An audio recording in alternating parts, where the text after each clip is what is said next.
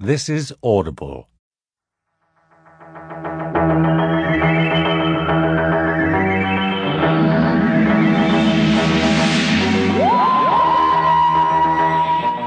Doctor Who, Horrors of War by Justin Richards, read by Katie Manning.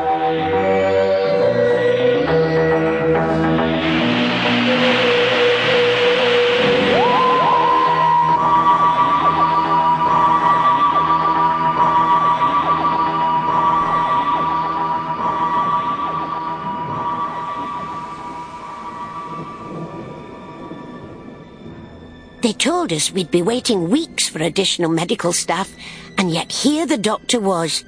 He wasn't at all what I would have expected. From what we'd been told about the staff shortages, the other nurses and I had expected a much younger man, fresh out of medical school, barely qualified and keen to do his bit. He'd probably have worn spectacles, and he'd certainly have worn a white coat. But when this one entered the ward and introduced himself to me, he was nothing like that at all. The first thing I saw were his eyes. I know it sounds ridiculous, but it's true. I heard him cough and turned around to find myself looking him right in the eye. They were old, far older than those of any of the men I'd met, and yet at the same time they were somehow young. Far younger than they had any right to be. There was a kindness in his face and a firmness too. He wouldn't suffer fools gladly. I could tell that right away. I could also tell that he was the doctor. No one else would have that absolutely assured sense of authority in a hospital. Even the officers who visited us usually seemed to be out of their element to a degree. The doctor, on the other hand, looked as if he owned the room, as well as any room adjacent to it, and probably the entire building. Even with his shock of white hair, he looked younger than his eyes made him seem. The lines in his face were accentuated by a slightly awkward smile creasing across his face. "I'm terribly sorry," he said, his voice carrying a hint of apology with its authority. "But I was wondering, nurse, if you could possibly tell us where we are." It took me a moment to register his question. "Of course, Doctor," I said, and a momentary look of surprise passed across his face. "You're in the main recovery ward. We bring the men through here when they're no longer in need of surgery or round-the-clock care."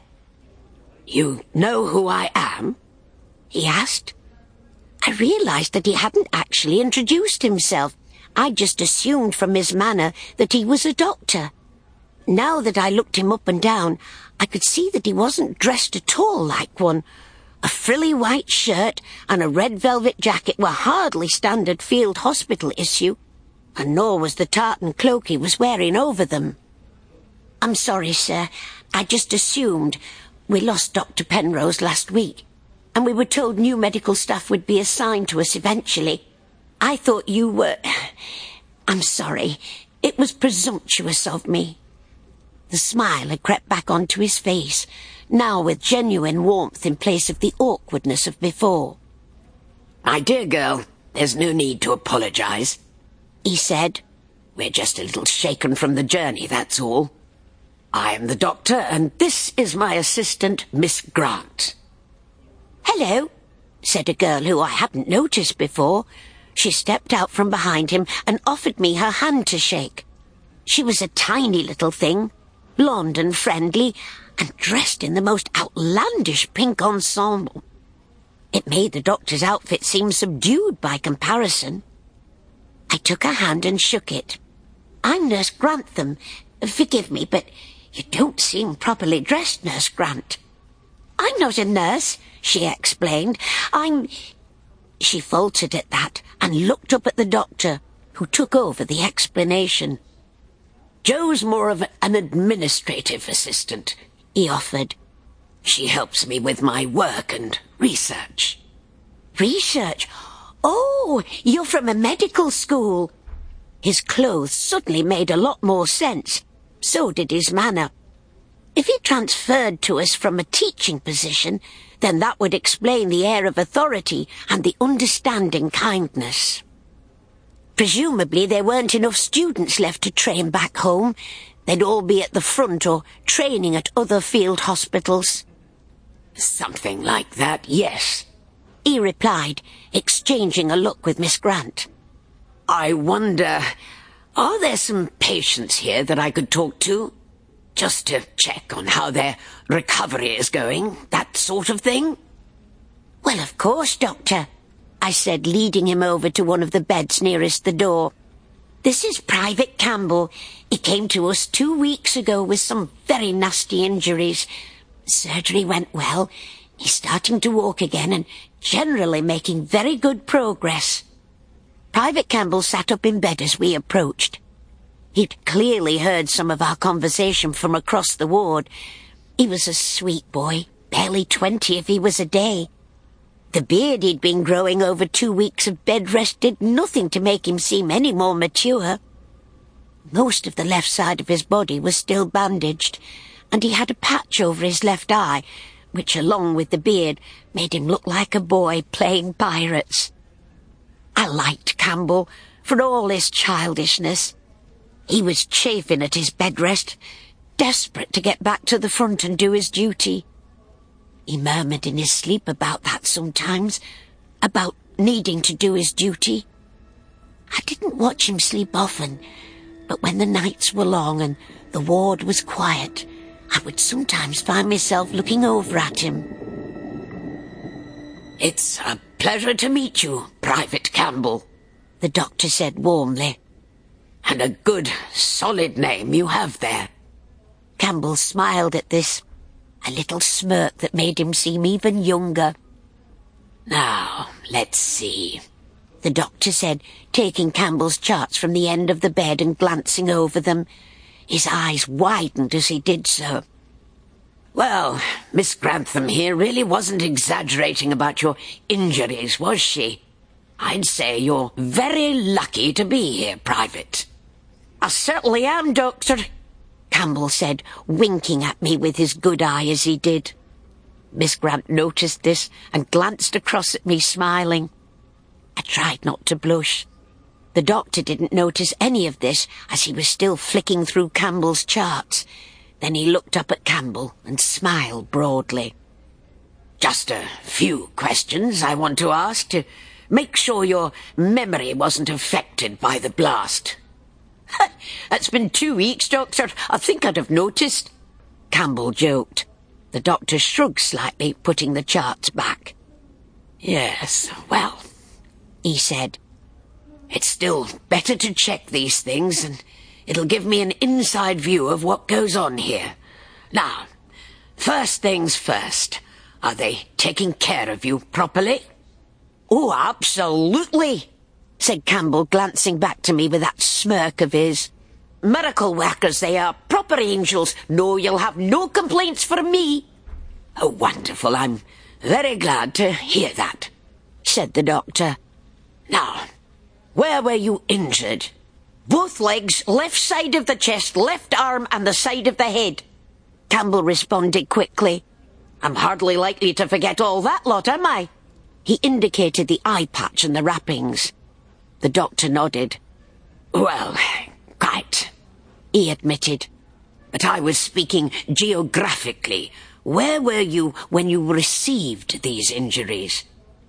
Well, Ypres, of course, Campbell replied.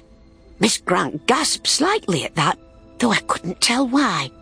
Most of our boys in the hospital had been injured at Ypres, so it shouldn't have been a surprise. Maybe she knew the town somehow. Yes, I suspected as much, said the doctor with another look at Miss Grant. His smile seemed slightly fixed now. One last question, Private Campbell, and then we'll leave you to your bed rest. Campbell shrugged. He wasn't in a hurry to be left alone. The doctor continued. Could you tell me exactly when you received these injuries? Well, 2 weeks ago, like Annie said. The private seemed confused. The doctor didn't seem to notice him using my first name. Oh, hang on. You said exactly. Campbell went on with a hint of realization in his voice. I get this game now. Checking my memory. Well, there's no need to worry on that score. It was October the 4th, 1914. 1914? Miss Grant exclaimed, with a very worried tone to her voice. But, Doctor, that's... The doctor cut her off before she could continue. Quite correct, Private Campbell. Well done, he said, still smiling, the warmth now somehow faded. It's 1914. Great War is just getting started, and there's nothing wrong with your memory. What do you mean, just getting started? Private Campbell asked. It's been going for months. It'll be wrapped up before you know it. Jonesy was just telling me it'll be all over by Christmas. Weren't you, Jonesy? He turned to the bed next to him, the one right next to the door. Jonesy? He asked again. Now where's Jonesy got to? The bed was empty. A horrible feeling washed over me. Campbell said, Annie, you were talking to Jonesy just now. Where'd you send him off to? I didn't send him anywhere, I muttered. The doctor heard me. I'm not sure if Campbell and Miss Grant did. Memories were flashing through my mind. Visions of other men vanished from their beds. Not again, I whispered. Please, no, not again.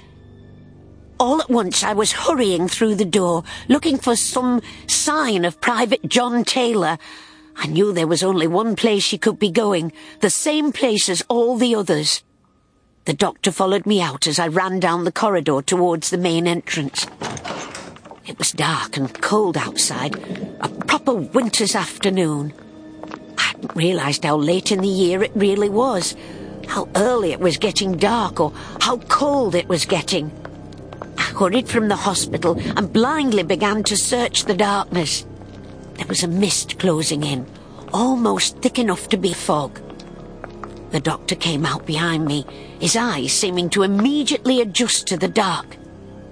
There, he said, his voice strong and clear. He produced a kind of lamp and shone it into the distance where a man stopped walking and turned back to look back at us. Private Taylor was just a little older than Campbell, his hair a mess of brown curls, his cheeks smooth and gaunt.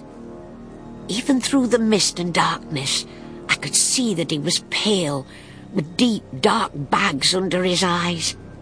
In the ward, he'd looked just as much a child as Campbell did. Now he looked old and tired. He didn't seem scared, he didn't seem angry, he didn't even seem sad. He just seemed so very tired. Private Taylor, I called out to him. John? I didn't know what else to say. I'd never seen any of the men who'd disappeared after they'd left their beds before now. He looked at me, then he shook his head. I can't, he said, his voice cracking and shaky. I can't come back. Not anymore. Not again. I'm broken already, and it's never going to stop. He was sobbing now. 4 years, he said. 4 years. And then he turned and carried on walking away. The doctor started after him, but I just stood there. I'd known that the war had traumatized him, but I thought he was getting better. I thought they all were. The cold fog closed in around me. I couldn't see anything through it anymore, but I couldn't bring myself to go back inside in case the doctor brought him back. I don't know how long I was stood there. After a time, a figure emerged from a fog. At first I felt a tiny foolish hope that it was Taylor coming back, but it was the doctor, his expression grave. I lost him in the fog, he said bitterly. No idea where he went. No, I replied, my voice shaking. We've no idea where any of them go. The doctor looked at me for a moment as I stood there shivering in the cold. Then he swung his cloak from his shoulders and draped it over mine. I think you better tell me what's been happening, Nurse Grantham, he said. Just as soon as you've had some tea.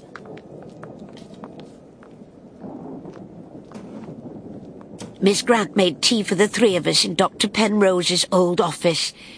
It was the doctor's office now, I supposed. She and I sat on chairs while the doctor perched on top of the desk. I don't know if it was due to the shock, but that was the best cup of tea that I had ever had. I drank deeply and gratefully. Miss Grant sipped hers more slowly, all the while keeping her eyes on me. The doctor didn't touch his. "Now then, Nurse Grantham," he said when I'd finished my tea. "Let's begin at the beginning, shall we?"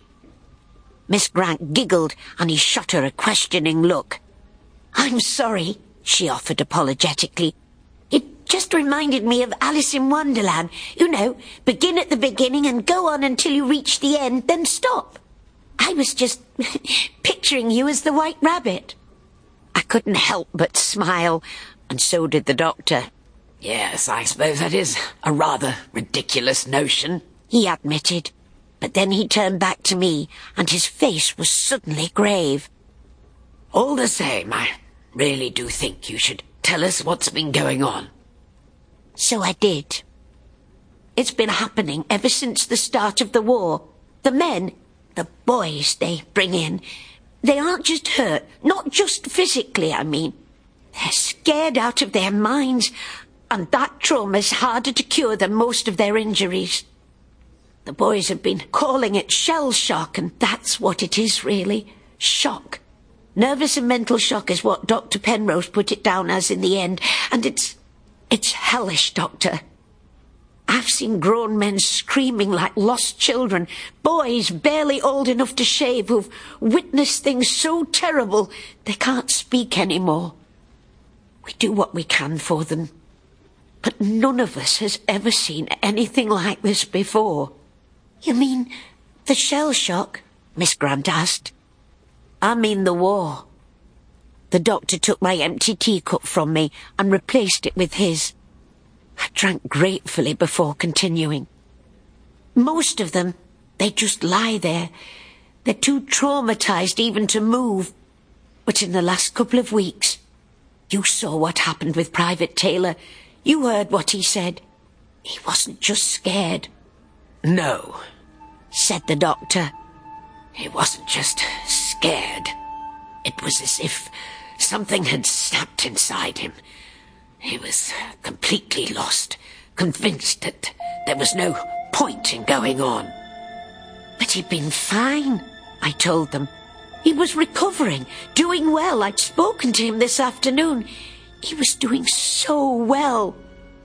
Then so were the others. Then they just stood up and walked out into the night.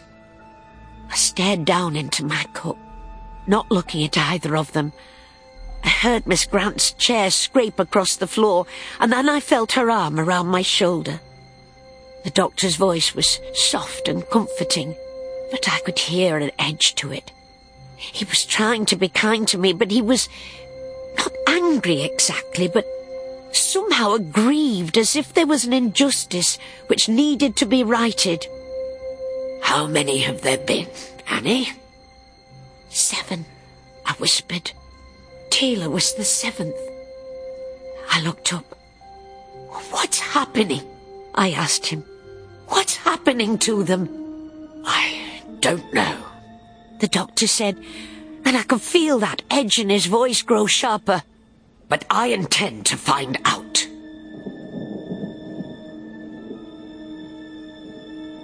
"Do you mind if I call you Annie?" Miss Grant asked me later on. The doctor was sat on the floor in the corner of the office, occupied with the empty teacups. He was balancing them on top of each other, presumably as a way of marshalling his thought processes. Miss Grant and I were still sat beside the desk, out of the doctor's way and not disturbing him. "Please do," I said, glad of a hint of familiarity for the first time in too long. "Well then, for heaven's sake, call me Joe," she said, and we both laughed.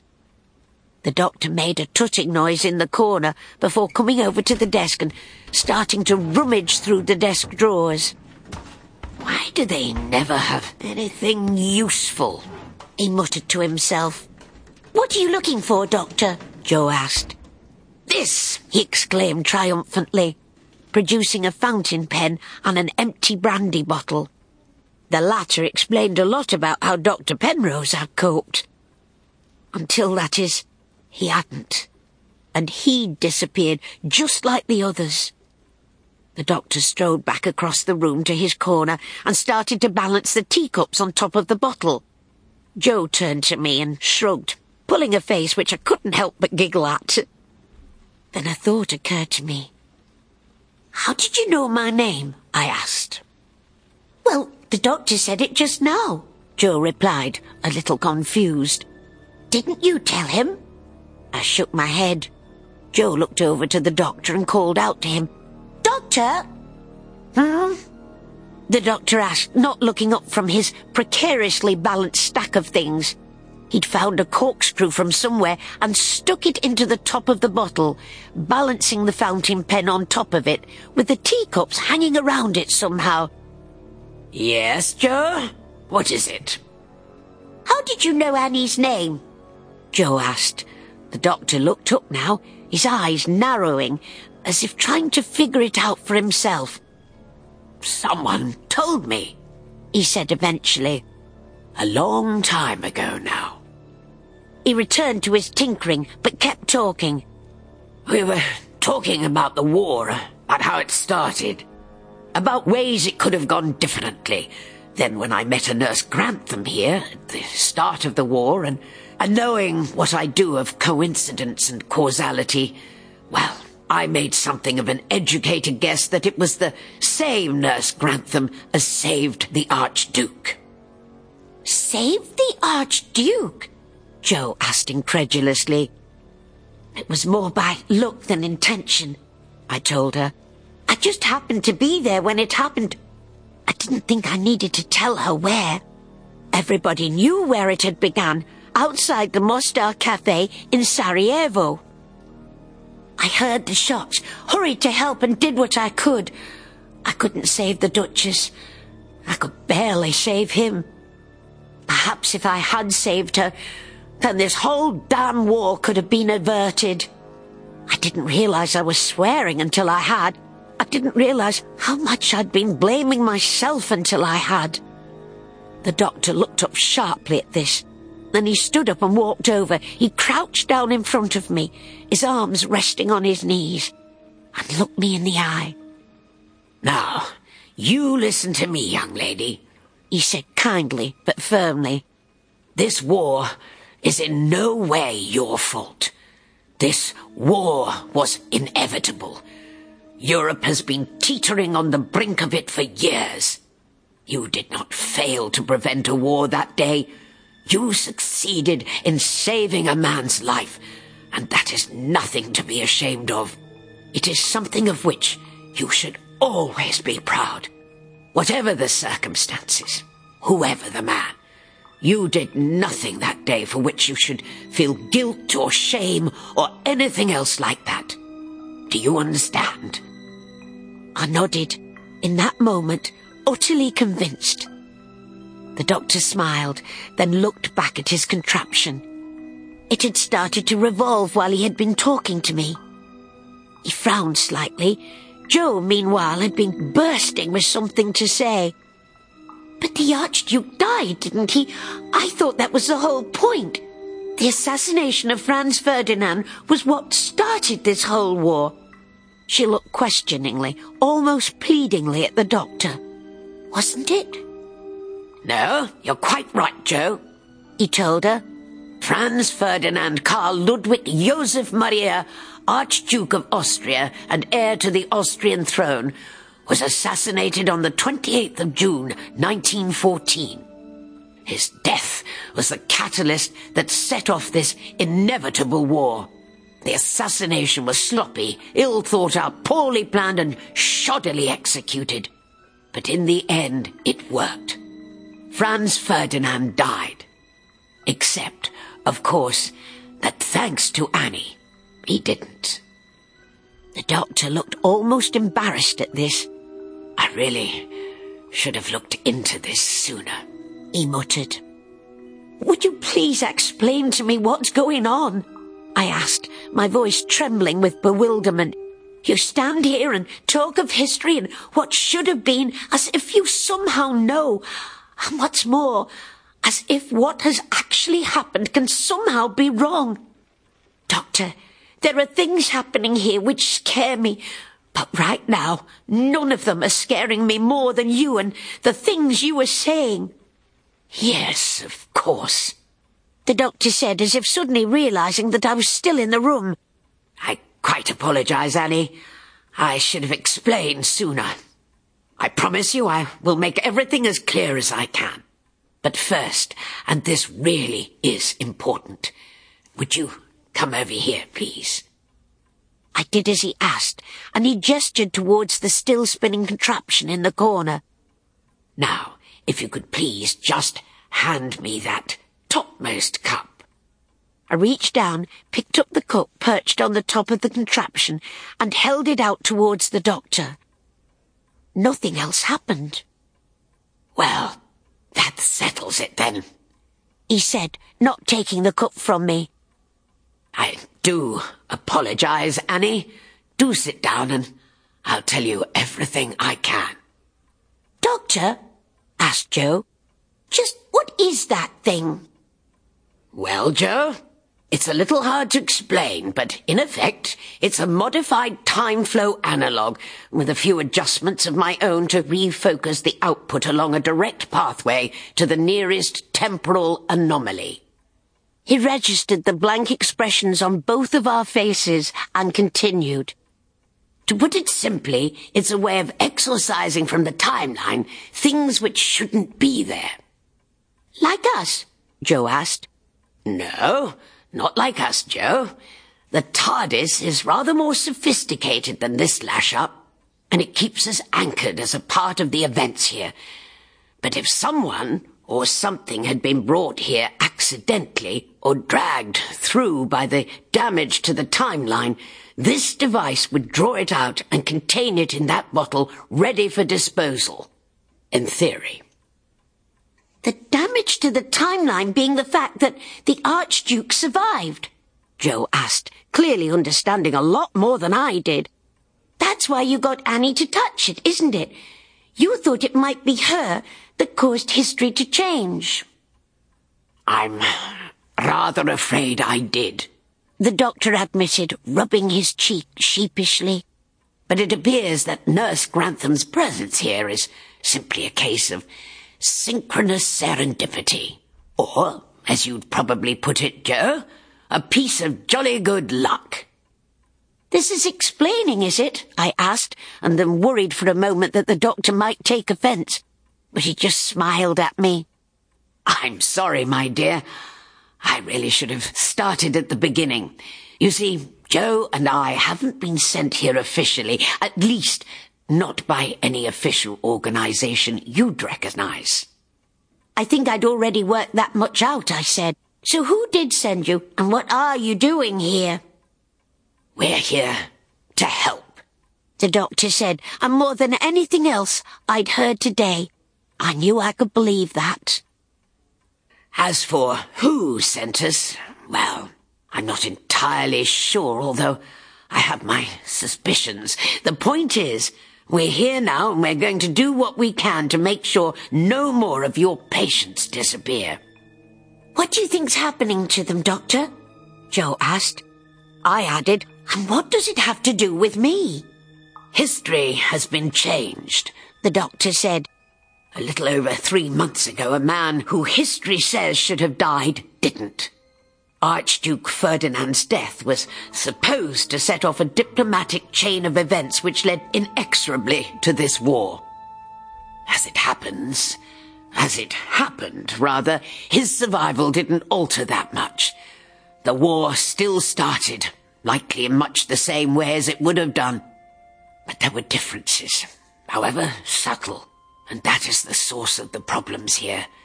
Annie, could you please tell me, on what date did Britain enter the war? 11th August, I replied. The doctor nodded. Just as I thought. The Archduke's survival extended the negotiations and diplomacy before the war began. Everything is running a week later than it was supposed to. Britain should have entered this war on the 4th of August. As it is, Britain knew 1 week of peace more than it should have done. He turned his head away guiltily. I've seen something like this before. A very long time ago. When? Joe asked, and I assumed he was going to say the Boer War or similar, but no. 1916, the doctor replied. Something delayed the Somme offensive by over a month. That's when I first learned about the Archduke's survival and Annie's role in saving him. At the time I was preoccupied by something else, something which threatened the entire galaxy, and I couldn't return to investigate. But I should have found a way to come back here a lot sooner. He sighed. Joe reached out and put a hand on his shoulder. You couldn't have done that, could you? She said reassuringly. You said you weren't able to control the TARDIS that well, even before the Time Lords exiled you to Earth. And anyway, isn't it their job to sort out things like this? You know, to stop history from going all wibbly-wobbly. Wibbly-wobbly? The doctor repeated incredulously. Honestly, Joe, where do you come up with phrases like that? His tone was admonishing, but Joe and I could see the smile playing at the corners of his mouth. But anyway, I rather think that's exactly what the Time Lords are doing by sending us here. They're giving me a nudge, or did you think it was coincidence that we arrived here at Annie's hospital just as all this is happening? Well, you did just say it was a case of serendipitous synchronicity, or something, I pointed out. And that's as good a term as any for the manipulations of the Time Lords, the doctor replied, still not offering any explanation as to who or what these Time Lords were. When I was in 1916, the web of time had been seriously damaged by changes to the timeline. Raw temporal energy had seeped out into the world and was trying to set history right. He stopped, looking down at the teacup in my hand. Set it right how? I asked. He looked up at me, his face and his voice now grave.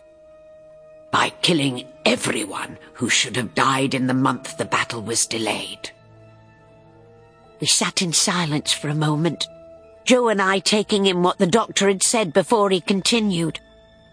On that occasion, the energy seeped into the ground and animated a morass of dead and decayed matter. It consumed soldiers who should have died in the offensive, trying to rebalance the casualty figures. If I hadn't stopped it, then it would have overrun the entire trench line. Is that what's happening here? Joe asked, the note of fear in her voice mimicking my own sense of dread. Those poor boys are walking out into the dark to be consumed by an undead time monster. The doctor shook his head. The damage here is far smaller. A week's delay, no more, and at a much earlier stage of the war. The principle is the same, though I'll grant you that. Time is trying to cauterize the wound by removing those who should have died in that first week. But there is far less temporal energy here for it to use. I shouldn't think it would have the necessary potential to animate a decayed body, but it could inhabit a healthy one. He glanced at me for a moment. And that, I believe, is what's happening. Somewhere in this hospital there is a man or a woman who has been possessed by the raw energy of time. They're what's driving those poor men out into the darkness. How is it doing it? I asked, deciding to accept that everything he'd said was true. It may have been impossible, but just at that moment it made perfect sense of the madness. The doctor looked at me, and I could feel sorrow coming off him in waves. By choosing its victims, he said. All of the men who've been lost so far have been deeply traumatized by this war. Shell shock, post-traumatic stress, call it what you will. They were recovering, yes, but they were still teetering on the edge of that abyss. It wouldn't have taken much to push them over, to convince them that walking into the night and losing themselves was better than trying to carry on. That's horrible, said Joe with a shudder. I remembered what Private Taylor had said to us outside in the cold and the dark. 4 years. That's what Taylor said. 4 years. That's how it's doing it, isn't it? It's lying to them, telling them the war is going to drag on, and that all they have left is the war. I looked at Jo. She looked away, unable to meet my eye. Then the doctor said softly, I'm afraid it doesn't have to lie, Annie. And I felt the world collapse from under me. Jo made us some more tea. It was the small hours of the morning, and none of us had had any sleep, but I didn't feel tired. I was just numb. As I drank the tea, the warmth started to flow through me. When I'd finished it, I voiced a thought that had been niggling at the back of my mind. You thought it was me, didn't you? The doctor nodded. I'm afraid I did. Since you were at the assassination attempt when this all started, you seemed the most likely candidate for the time energy to have possessed. But as I said, it appears to have simply been a case of synchronous serendipity. What is that exactly? Jo asked. Apart from possible evidence that the Time Lord sent us here? It's quite simple, Jo, the doctor said. Synchronicity is the principle that a coincidence can happen without any causal link, but still be of significance. Some people believe that certain key coincidences aren't merely the product of chance. They believe that fate has a part to play in ensuring that certain people meet when they do, or someone like Annie is in the right place at the right time. And serendipity? Jo asked. Is good luck, I said. At last there was something I could answer. The doctor smiled and nodded. Precisely so. Such as finding the thing you need or learning something you need to know without really looking for it. So you mean, said Jo with dawning realization, that our meeting Annie reminded you about the failed assassination of the Archduke? And because you remembered it, you could work out what's happening, and so now we're going to find out who exactly has been possessed by this time energy. Indeed we are, Jo, the doctor said with a smile. Or, to be more precise, you are. Me? Jo gasped. Don't look so surprised, Jo, the doctor said. What it calls for is a good piece of detective work. I want you to find out who was talking to the vanished men just before they disappeared, and the order in which all the patients were admitted. It's going to require tact and charm, and that's much more your area than mine. All right, Doctor, Jo conceded with some trepidation. But what are you going to be doing while I'm hunting for a time-possessed murderer? I shivered at the phrase. I'm going back to June to have a proper look at what actually happened to prevent the assassination. You see, I have a suspicion it wasn't all just down to Annie. You're going to leave me here? Jo exclaimed angrily. What if you can't get back? It'll be just a short hop. The doctor tried to placate her. All I'll have to do is connect Annie to the TARDIS's telepathic circuits and use her memory of the assassination to travel back to it. As soon as we're done there, I'll just flick the fast return switch and we'll be right back here. The Time Lords won't let me strand you here, Jo. One person in the wrong time, with knowledge of what's supposed to happen, can be as dangerous to the timelines as anything that's already occurred here. He smiled broadly and almost convincingly. Everything will be all right. You'll see. The doctor led me through the hospital to one of the seldom-used storerooms. I expected to find it a mess, everything coated in dust and with cobwebs hanging from every shelf. I did not expect to find a tall blue box in there. It effectively filled the storeroom, keeping us from getting any further in. But the box was apparently what the doctor was after. He pulled a key from his pocket, unlocked the door, and went inside. I waited for him to re-emerge with whatever he had come to collect. Suddenly, his head reappeared around the edge of the door. Well, don't just stand there, Annie, he said with a tone of gentle admonishment. We've got things to do. Come on in. I took a step back, looking the box up and down again. It was going to be an awfully tight squeeze. Shaking my head, I took a deep breath and stepped through the door. It's bigger on the inside. It's bigger on the inside than it is on the outside. The outside is smaller than the inside because it's somehow bigger on the inside than it is on the outside. The thought screamed around my head in infinite variety. It's bigger on the inside than it is on the outside. I'm standing in a vast white room, looking at a huge table covered in strange lights and buttons with a great glass column at its centre. Other doors at the far side of the room lead to somewhere else, because there is somehow even more than this vast room inside the box. Because it's bigger on the inside than it is on the outside. All of these thoughts had passed through my mind in a second. I breathed out. The doctor was stood at the table in the centre of the room. He leant forward and adjusted something, and the doors closed behind me. He looked over and smiled. Welcome to the TARDIS, he said with a smile and a twinkle. I considered telling him that his box was bigger on the inside than it was on the outside. It seemed foolish, though. He clearly knew already. I looked around the room agog. The doctor adjusted something else, and suddenly a wheezing, groaning sound filled the room.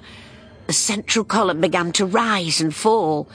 The doctor gripped the console tightly, staring intently up at the column, seemingly willing it to move. Then the column and the sound stopped.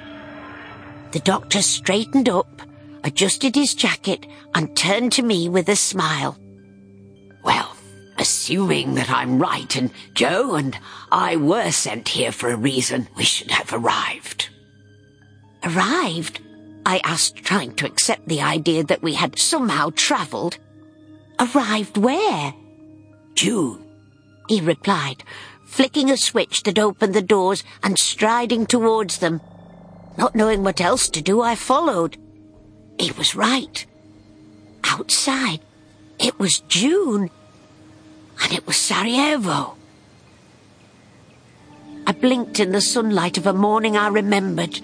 I looked around. We were on the Latin Bridge. Ahead of us, the bridge met the road on the riverbank, the Apple Quay stretching across in front of us, while ahead lay the little side road that would soon play host to tragedy. Off to the left, I could see the spot where the bomb had exploded, destroying the car behind the Archduke's. I'd learned the full extent of the day's events from the papers in the week that followed. The Archduke and his wife, Duchess Sophie, had arrived in Sarajevo early that morning. They were met by the governor of Bosnia-Herzegovina, who accompanied them in the motorcade. They were headed to the town hall where Franz Ferdinand was due to make a speech when the bomb was thrown at them. The bomb bounced off the Archduke's car and rolled under the one behind it before exploding. No one died, though the car was disabled and a number of people were wounded. The man who'd thrown the bomb then tried to kill himself, taking cyanide and jumping into the river. The papers had said that the cyanide just made him vomit, and being high summer, the river had only been a few inches deep. I looked back to the road ahead of us. Even now I was sure the Archduke would have finished his speech at the town hall. He and the Duchess would be telling their hosts that they wanted to change their plans for the day, to visit those wounded by the bomb. One of the wounded was the governor's aide, the man who was supposed to tell the driver. As it was, the message wasn't passed on, so the driver would take the original route and turn right onto Franz Josef Street, right in front of us. He'd be told to stop and go back. And when he did stop, the doctor had walked to the corner of the road, looking across to the street where it was all about to happen. I hurried over to him. "How can we be here?" I asked him. He seemed a little surprised. "Are you saying you accept that it's the 28th of June? I nodded. "It would seem foolish to deny it. It's most definitely midsummer and most definitely Sarajevo, and there are people over there still looking at the bomb crater. What I don't understand is how." "The TARDIS brought us," he replied, gesturing back towards the blue box. A couple of passers-by had stopped to look up at it with curious interest. I could see the words Police Public Call Box written above the door, and there was a lamp on top of the roof. The doctor was still talking. "I was right when I said the Time Lords wanted us here." I decided my best course of action was to nod and ask Joe to explain everything when we got back to October. I turned back to the doctor, and as I did so, I saw myself. I knew I'd been sat outside the cafe that morning, but seeing myself there was still a shock. I'd been on holiday, visiting an uncle at the embassy. I'd gone out that morning to see the city, and now there she was. My younger self sat in the cafe drinking tea and paying no real attention to what was going on. She looked so young. I knew it was only 3 months ago, but looking at myself back then, I realized how much I'd been through in those 3 months. In a few minutes' time, that young woman would see her first dead body. Then she would fail to save someone's life for the first time. And from there would come the war, the suffering, the horror.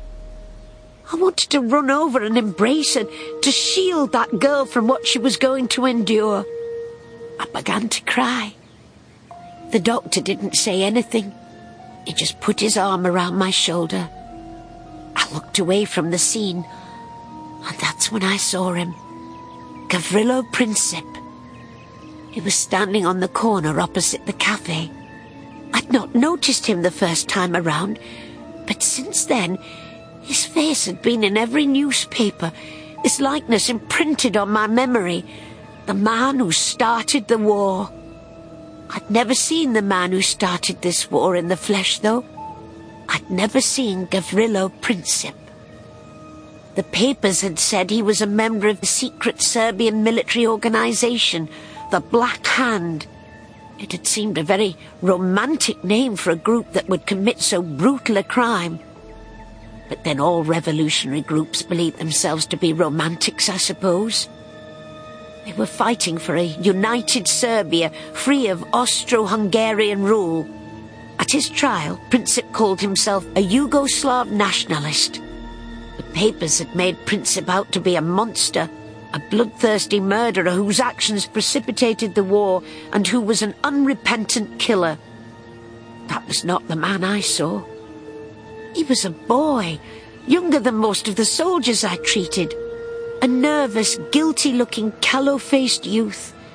He looked like a child lost in the big city for the first time, and he was about to make the biggest mistake of his life. Without realizing it, I must have moved to take a step towards him because I felt the doctor's arm around my shoulder pull tight.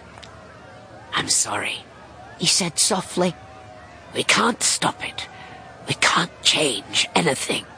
History has to take its course, even the one you know it to have taken. All we can do is watch." And so that's what we did. We watched as the Archduke's motorcade came back down the Apple Quay from the town hall. We watched as it turned into the road in front of us. We watched as the governor called for the car to stop because they turned the wrong way. We watched as a young boy who was about to change the world stepped forward, pulled a gun from his jacket, pointed it into the car and fired. Suddenly, as if out of nowhere, a man barreled into him as he fired the second shot. I heard the doctor murmur, "That's not supposed to happen." Outside the cafe, the younger me dropped her teacup in the hurry to reach the car and help. We watched as the teacup shattered on the pavement. We just watched. A crowd was gathering, bystanders trying to see what was happening. I already knew. The first shot had hit Duchess Sophie in the abdomen. She would die while we watched, beyond saving before the younger me had even dropped her teacup. The second shot had nicked the Archduke in the neck, barely missing his jugular vein. Any closer to it, and there would have been no way to save him. I realized then, seeing the scene now from this new perspective, how close the Archduke had truly been to death. The man who tackled Princip had knocked that second shot just far enough off target to save him. If the doctor was right, and the Archduke had truly been meant to die, then it wasn't my intervention which made the difference. It was the other man's. The doctor seemed to realize it too. He was scanning the gathering crowd, desperately trying to find the man. "Surely it can't have been him," he was muttering. Just then, I saw him slipping away from the crowds towards the cafe. He wasn't a very notable man, rather nondescript in fact. The kind of man you'd never remember if he passed you in the street. Certainly not a man you'd think to notice after what had just happened. "He's there," I whispered, pointing as subtly as I could towards the cafe. The doctor saw the man just before he disappeared inside. "Jehoshaphat, it's him!" he exclaimed. "It's Caxton. But what on earth is he doing here?" "You know him?" I asked, incredulous. "I do indeed," said the doctor, looking back to me. "And I think his being here tells us all we're going to learn today. Come on, let's get back to October." As the doctor walked back to his blue box, I stood for a moment looking over at my younger self as she realized she couldn't have saved the Duchess. It was the first time she'd seen someone die. I knew it wouldn't be the last. Within 6 weeks, the Austro-Hungarian Empire, enraged by the lack of investigation by the Serbian government, would declare war on Serbia. Russia and France would mobilize to support Serbia, and Germany would move to support Austria. The German army would march through Belgium, and so Great Britain would enter the war. Less than 3 months from now, that young girl would find herself in a world filled with the dead and the dying. I turned away from her, wiped a tear from my eye, and hurried after the doctor.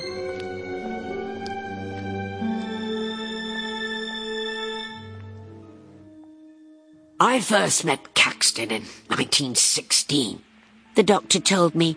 We were back in the TARDIS now, the column moving up and down as we travelled forward through time to my present day. That time he was with General Haig, arguing to delay the Somme offensive. At the time I thought he was just a rather obnoxious soldier, but it would appear that he's rather more than that. "Is changing history?" I asked, thinking I was now beginning to properly understand things. "So it would seem," the doctor said, rubbing his chin thoughtfully. "What bothers me is that he seems to be making such a hash of it." He saw that I was about to ask him what he meant, and carried on without my prompting. "I told you that the war would have started sooner or later, regardless of the assassination. The diplomatic and imperial factors were too great for it not to. Caxton was determined to save the Archduke, but he wasn't able to stop the bomb going off or save the Duchess. He seems to know the effects these events will have, but not exactly are they going to happen?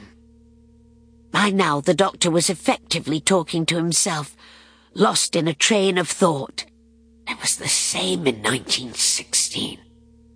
Caxton didn't have any alternatives to the Somme offensive. He just wanted aid to keep pushing it back or cancel it outright. It's almost as if he knows the vague shape of the war, but none of the finer details. A schoolboy's understanding of history. And he's just running around the war trying to change things with no real idea of what he's doing. He was interrupted by the cessation of the wheezing, groaning sound as the central column stopped moving.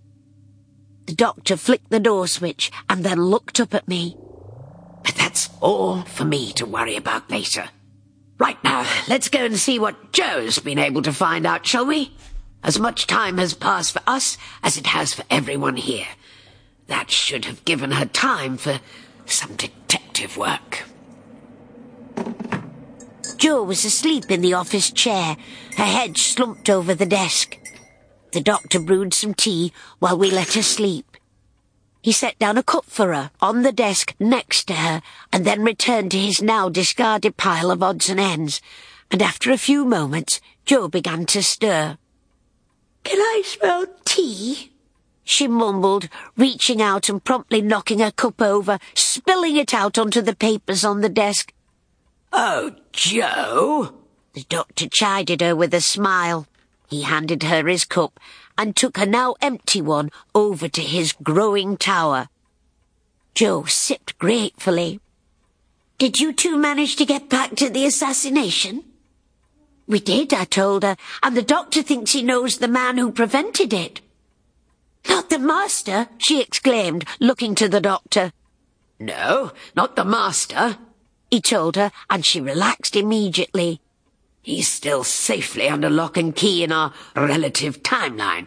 No, this was a man I've not seen for a long time, but one whose face I could never forget." He quickly told Jo about Caxton and his previous interactions with him. "Anyway," he concluded, "what have you managed to find out?" "It wasn't easy," Jo said, gathering up the tea-soaked papers on the desk as best she could.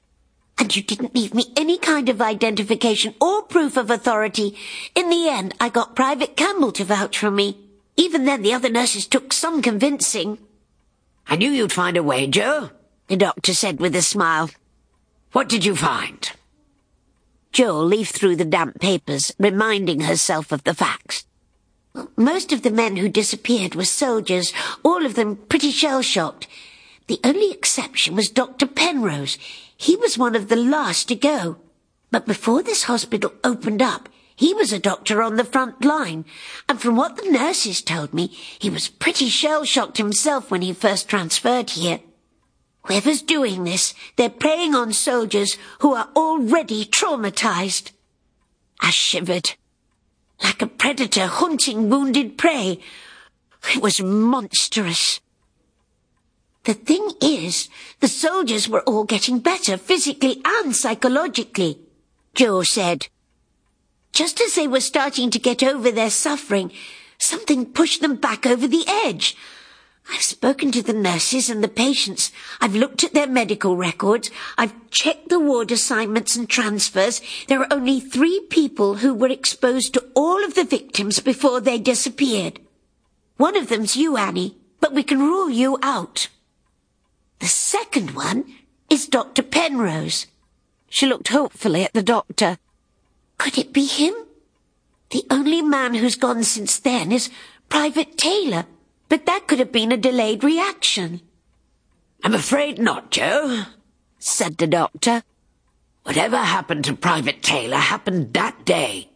It wasn't a delayed reaction, however insidious it was.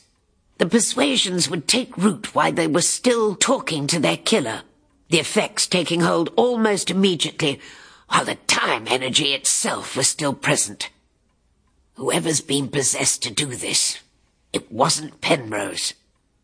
"I was afraid you'd say that." Jo glanced at me as she said it, her eyes filled with sadness. There's only one person it can be then. She turned to me. I'm sorry, Annie. It's Private Campbell.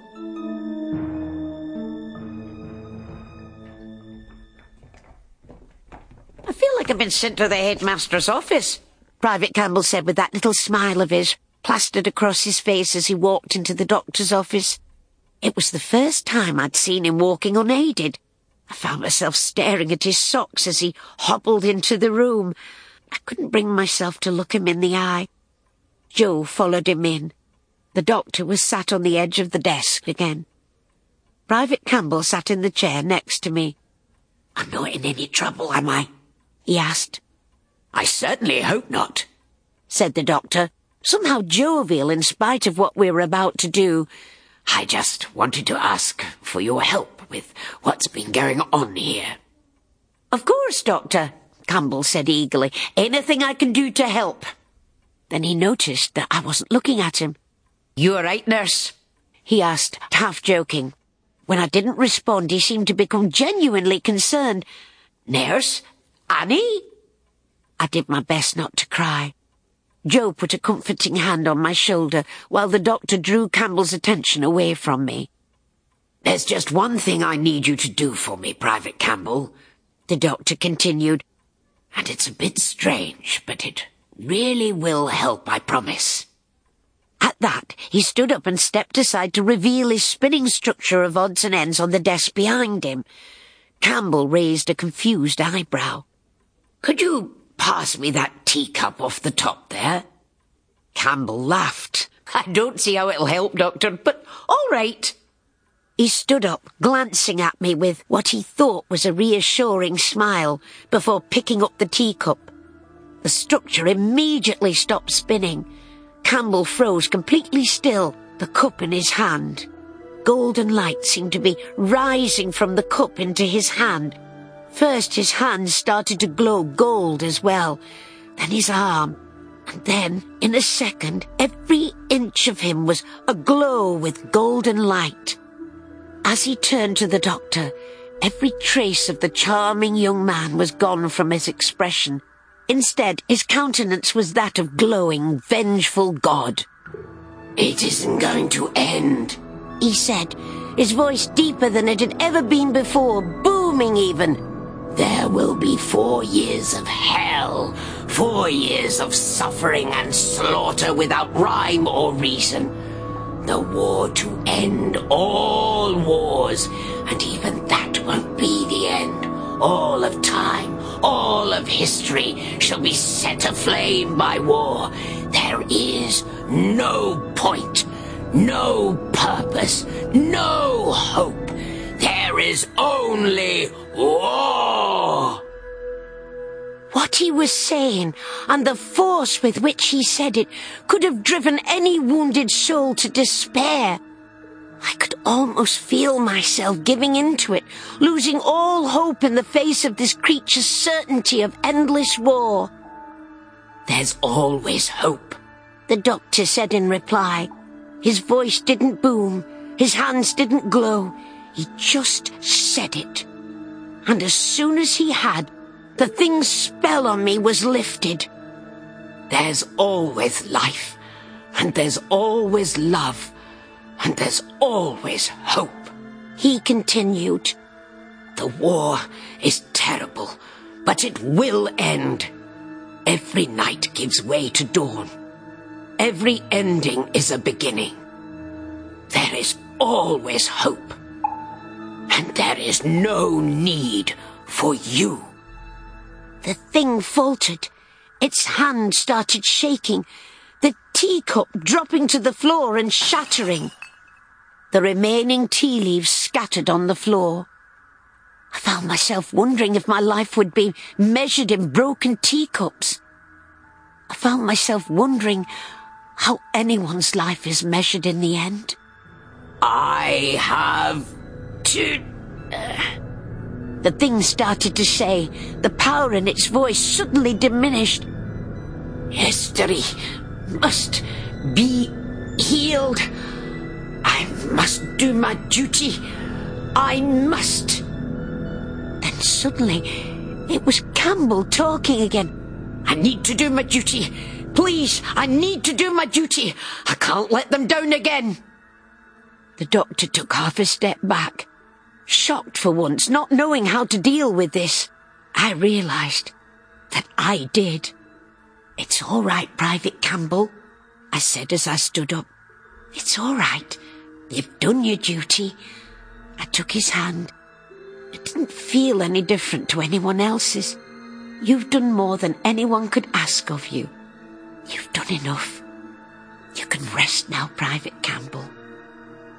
He turned to me, those golden eyes gazing into mine. "Peter," he said, his voice his own again. "Call me Peter." And then the golden light faded away. The smirk crept across his face once more, and he died.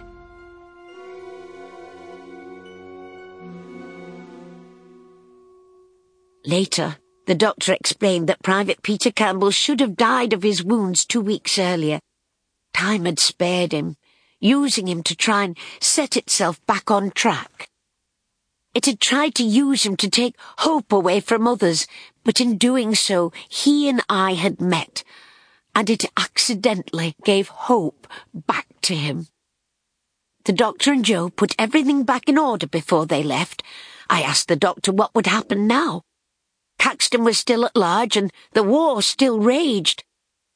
"Time will tell," he told me with a smile. "It always does." With that, he stepped into the TARDIS. Joe embraced me, then quickly followed him in.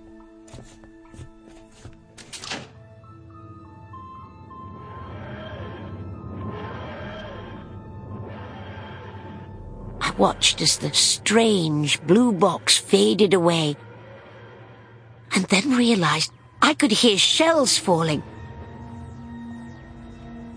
First in the distance, and then drawing closer, I reached out to where the TARDIS had stood, just to make sure it wasn't still there.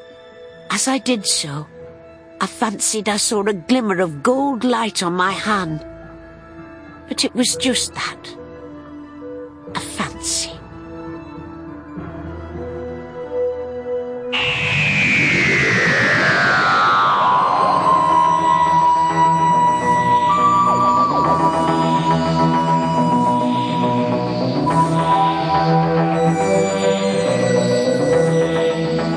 Doctor Who, Horrors of War by Justin Richards was read by Katie Manning and is published by BBC Worldwide.